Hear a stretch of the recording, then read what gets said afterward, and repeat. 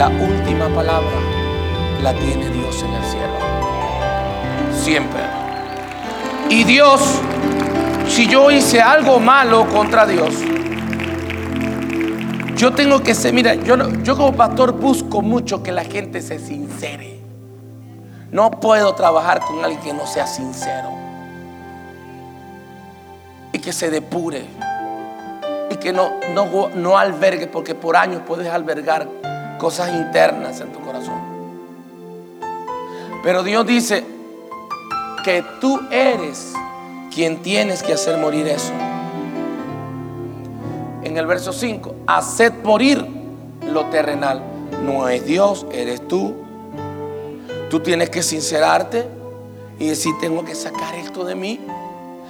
Por ejemplo, un claro ejemplo: yo soy muy envidioso o envidiosa. Me gusta más envidiosa.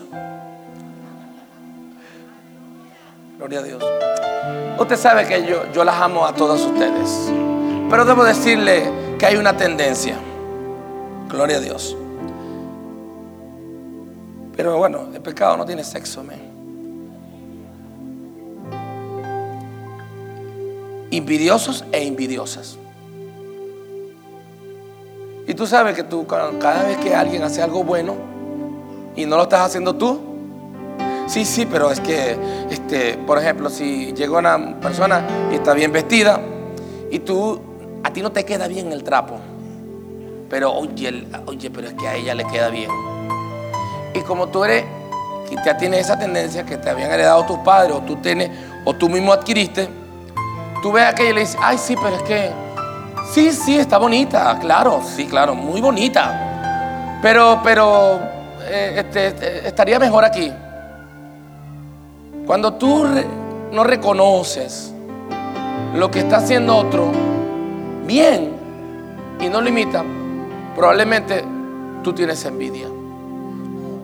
Pero si tú no llegas a entender que es envidia porque te cierras y no permites que nadie te diga nada, ni Dios te diga nada, entonces tú vives una vida naturalmente envidiosa.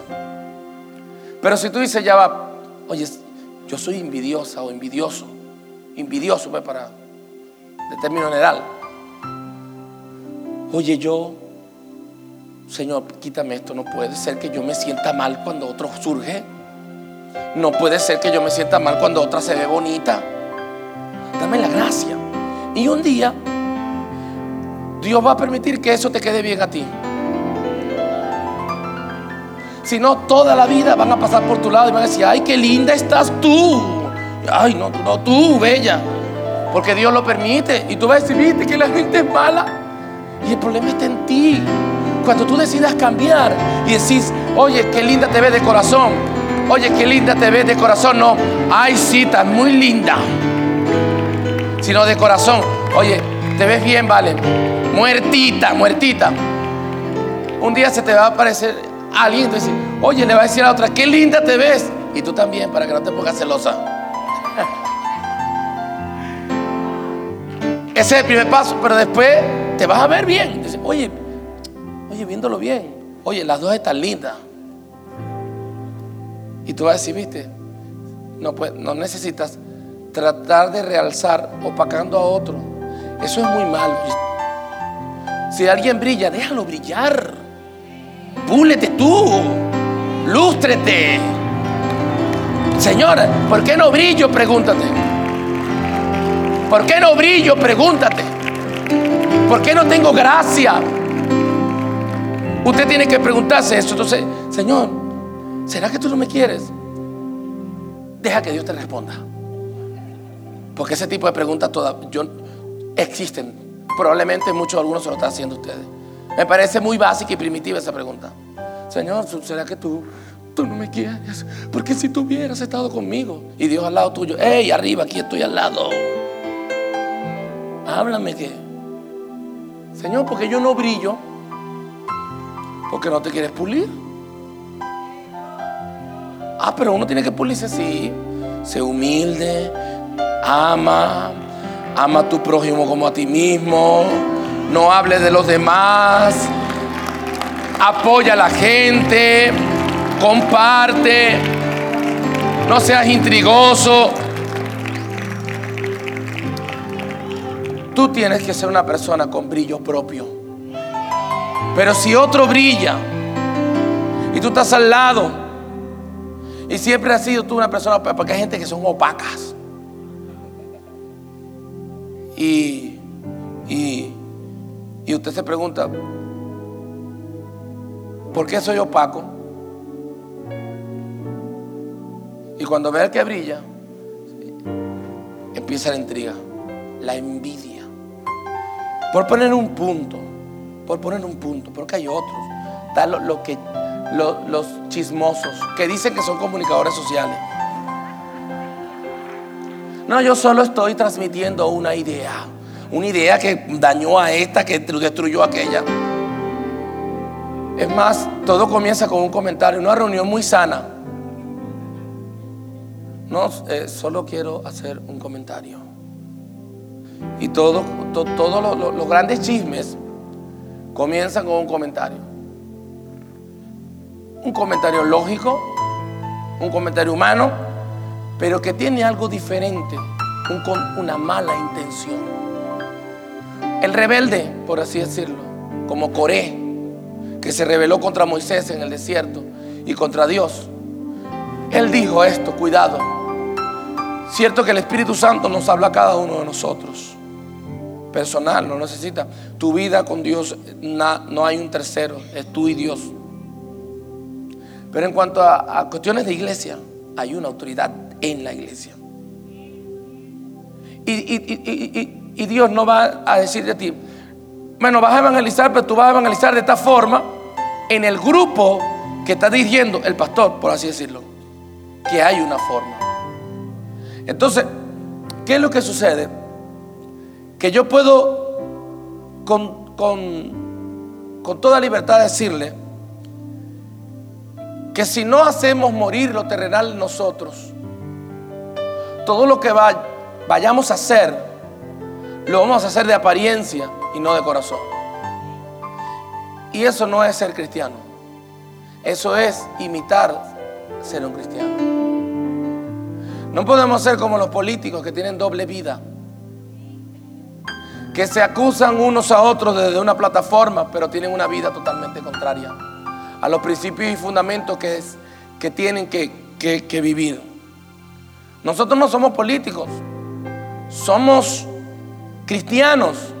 Y un cristiano tiene que tener un alto contenido de cristiandad, o sea, de la actitud de Cristo. Jesucristo se ponía dígame en la Biblia, y yo le autorizo a usted esto, si Jesús murmuró del Padre. En alguna oportunidad Jesús tuvo una reunión con los apóstoles para decir que no estaba de acuerdo porque iba a morir por las cosas. Nunca. Y la lealtad en el reino de Dios se toma tan en serio como la deslealtad. La lealtad es uno de los valores que Dios no negocia. Un hombre de Dios y una mujer de Dios tienen que tener lealtad. No digo que sean perfectos, pero que uno tiene que ser leal a alguien. O sea, tú tienes que ser leal a tu pastor, a tu padre, a tu familia. Tú no puedes permitir, por favor, si tú tienes una familia y eres de los que has hecho esto, Dios te trajo aquí esta mañana. Y eres de los que has hecho, por ejemplo, has hablado mal en contra de tu hermana, en contra de tu hermano, en contra de tu padre. Rectifica, eso es de lealtad. No importa lo que te haya hecho tu familia, nadie desde afuera tiene que permitir entrar, ingerir en tu familia. Nadie, mucho menos por ti. Tú tienes que decir, no, ya va, pero digo, mi mamá, que fue la que Dios usó para traerme a la vida, y mi papá, mire, no importa lo malo que sean nuestros padres, si es que eso es, porque no creo que haya maldad en nuestros padres, pero no importa, uno tiene que respetarlo solo por el hecho de que nosotros entramos al mundo a través de ellos. Yo no puedo hablar mal de mi papá, yo no puedo hablar mal de mi mamá. La Biblia dice, honra a tu padre y a tu madre. No dice buenos ni malos, o los que tú creas que sean buenos y malos. Honra a tu padre y a tu madre. Yo cuando ayudo a mi papá y a mi mamá, no lo estoy ayudando, no lo veo así. Yo lo que veo es que yo le estoy devolviendo lo que ellos me dieron a mí. Y yo estoy calibrando la vida. Cuando tú honras a tu padre y a tu madre, tú estás calibrando la vida. Entonces, ¿qué es lo que Dios quiere en nosotros? ¿Qué es lo que Dios busca y percibe en nosotros? Que haya un cambio en nosotros. Miren lo que dice la palabra de Dios. Cosa por la cual la ira de Dios viene sobre los hijos de desobediencia. Verso 6 de Colosenses 3. En los cuales también vosotros anduvisteis en otro tiempo y vivías en ella. Pero ahora dejad, diga, dejad la ira, el enojo, la malicia. No, pastor, pero es que uno tiene que pensar con malicia. No, en la iglesia no. No, voy a ir más allá. En la vida de cristiano, no. Tú no puedes, miren, yo le voy a decir una cosa. Como cristiano tú no puedes estar viendo demonios en todos lados. Tú no puedes estar como con una malicia, como creyendo que eso te protege, porque eso es astucia, blasfemia, palabra deshonesta. Y dice más adelante: no mintáis los unos a los otros, habiéndoos despojado del viejo hombre. Diga, despojado del viejo hombre. Hay un viejo hombre y ahí está la situación. Dice, revestido del nuevo, el cual conforme a la imagen del que lo creó se va renovando hasta el conocimiento pleno. Gloria a Dios. En el verso 12 dice, vestidos como escogidos de Dios, santos, amados, de entrañable misericordia, benignidad, humildad. Nadie puede servir en esta iglesia si no es humilde. Nadie puede decir que sirve a Dios si no es humilde. Y estoy en contra de la arrogancia, la soberbia y el envanecimiento. Dice la Biblia, vestido como escogido de Dios, santo, amado, de entrañable misericordia, de benignidad. Misericordia. Misericordia. Escuche bien esto. Misericordia. Gloria a Dios. Entrañable, ¿qué significa? Que la gente diga, oye, si algo puedo ver en esa persona, que tiene misericordia.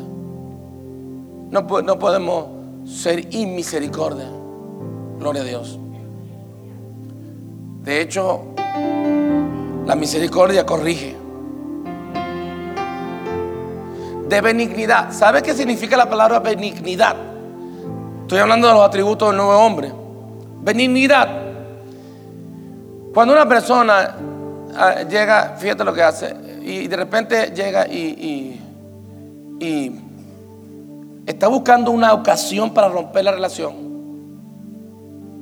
sea de amistad, sea de matrimonio, sea de cualquier tipo, es porque no tiene benignidad, o sea, no tiene amor.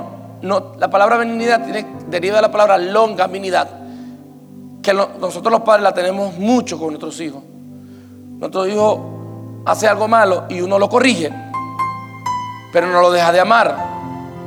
Y a veces cuando yo veo a los niños jugando, ellos llegan y tiran por aquí y por allá.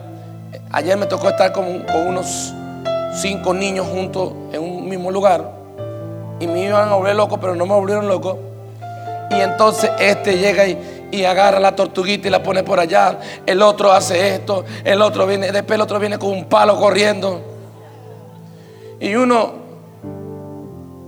ve todo eso y como todos son lindos y todos son tus sobrinitos, tú dices, oye, pero es que yo amo a y los amo a todos y no puedo. Y no estaba mi hijo, menos mal, gloria a Dios, menos mal.